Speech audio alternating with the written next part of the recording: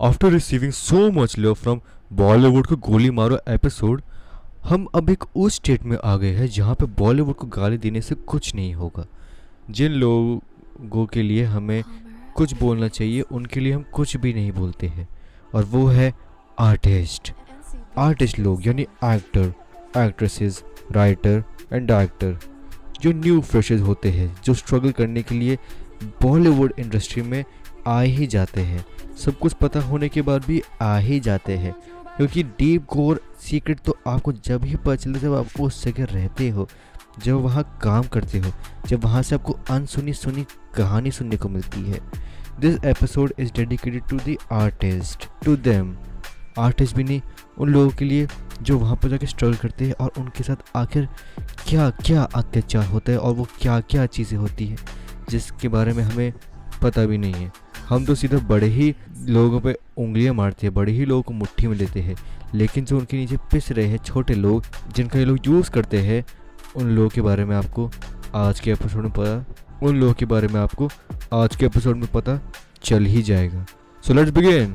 You know what is the best part of not having audience, जो currently मेरे पास है, अभी नहीं है लेकिन आई होप किसी दिन होगी, चाहे किसी भी टाइम हो, कि तुम अपनी बातों को ओपनली बोल सकते हो, किसी के ऊपर कैसा भी टॉपिक बना सकते हो। तुम्हें कोई रोकने टोकने वाला नहीं है और कोई होगा भी नहीं जब तक तुम्हारे हाथ में ऑडियंस नहीं होगी।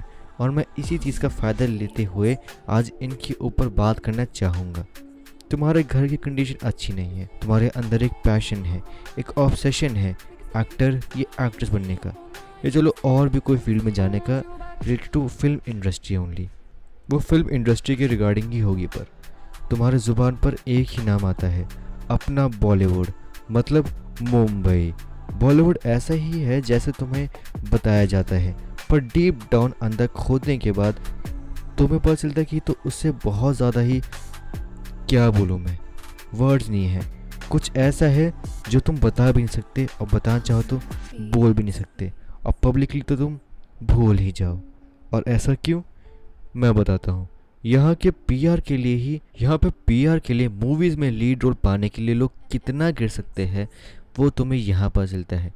टीवी सीरियल वाले एक्टर तो तुम भूल ही जाओ, उनका तो बेचारों का चल रहा है वही काफ़ी है, वो भी कितने में चल रहा है वही काफ़ी है। जो तुम रोडीज़ में लोग देखते हो कहीं ना कहीं से ऑडिशन देने आते हैं, वो सारे टीवी एक्टर्स ही होते हैं जो अपने करियर को रीस्टैब्लिश करने आते हैं और आगे बढ़ने जाते हैं।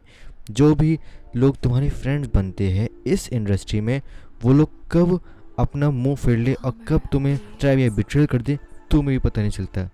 वो तुम्हारे फ्रेंड्स बनेंगे ताकि वो लोगों की नज़र में आ सके। कैमरे के सामने कुछ और काम होगा कि पीछे कुछ और।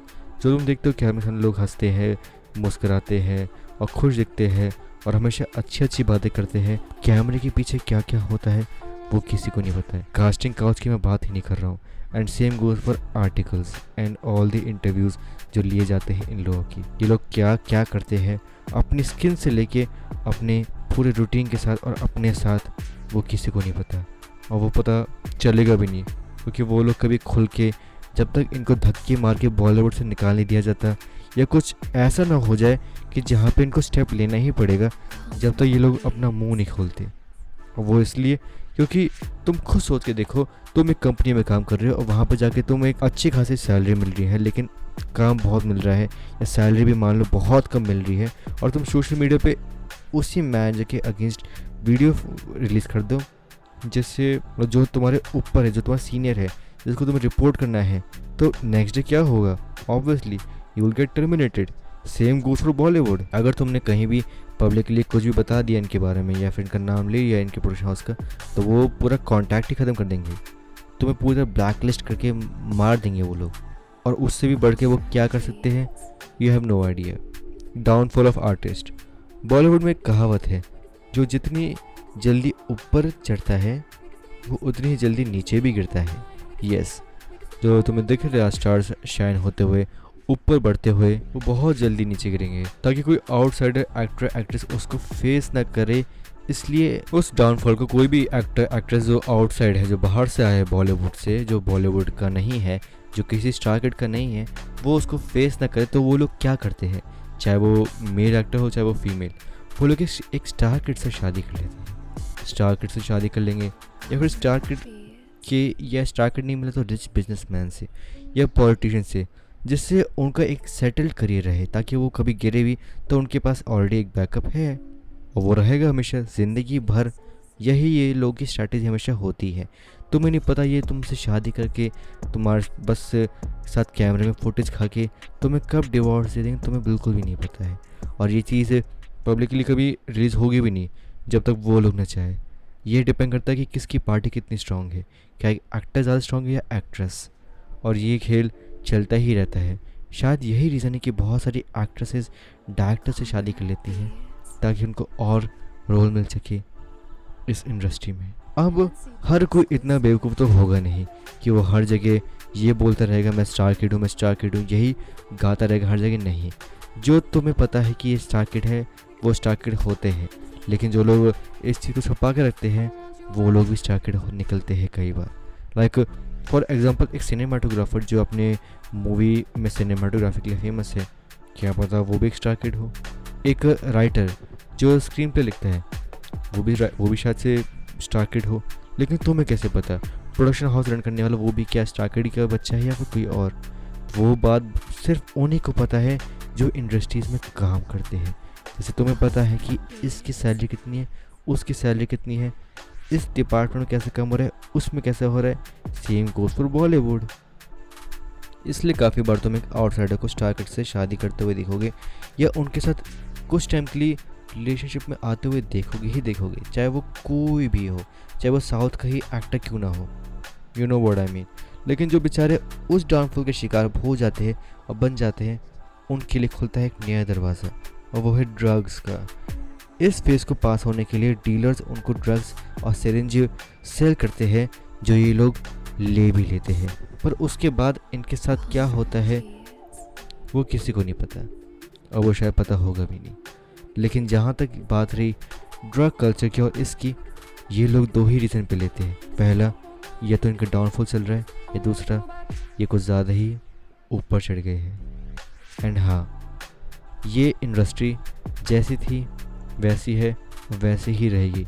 चाहे लोग कितना ही बॉयकॉट कर ले बॉलीवुड को, चाहे लोग कितना ही इनकी मूवीज़ को क्रिटिसाइज़ कर ले, लेकिन तुमने इनको एक बार ऊपर चढ़ा दिया तो ये नीचे आने वालों में से बिल्कुल भी नहीं है, और कभी आएंगे भी नहीं। हमेशा ऊपर ही चढ़ते रहेंगे। और यही सच्चाई है इस इंडस्ट्री की। ये एक ऐसी इंडस्ट्री है जहाँ पे तुम्हें स्ट्रगल करते करते 10-15 साल कब निकल जाएंगे तुम्हें पता भी नहीं चलेगा। तुम फेमस ही 40s की एज में जाके होगी, तुम्हारा करियर स्टार्ट ही शायद 35 की एज में जाके हो। नो वन नोज, लेकिन तुम्हारा होगा ज़रूर। लेकिन होगा या नहीं होगा ये किसी को नहीं पता, क्योंकि हर कोई नवाजुद्दीन जैसे लक लेके पैदा नहीं होता जिसके पास अनुराग कश्यप जैसे डायरेक्टर मिल जाते हैं। Yes, you heard it right. Anurag Kashyap ने ही नवाजुद्दीन को ऊपर उठाया है, नो डाउट ऑन दैट। लेकिन हर किसी के पास इतना अच्छा लक होता नहीं है, किसी को कोई और वे यूज़ करना पड़ता है, किसी को कुछ और।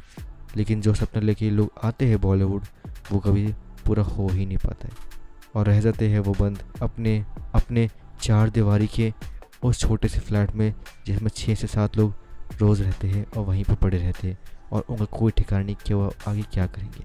यही वो डर है कि आखिर बहुत सारे लोग आज बॉलीवुड क्या किसी भी इंडस्ट्री में नहीं जा पा रहे, क्योंकि और इंडस्ट्री में और अलग अलग कहानियाँ जो सुनने के लिए फॉलो कर लिए बेवकूफ़ बातें को। That's it, good bye.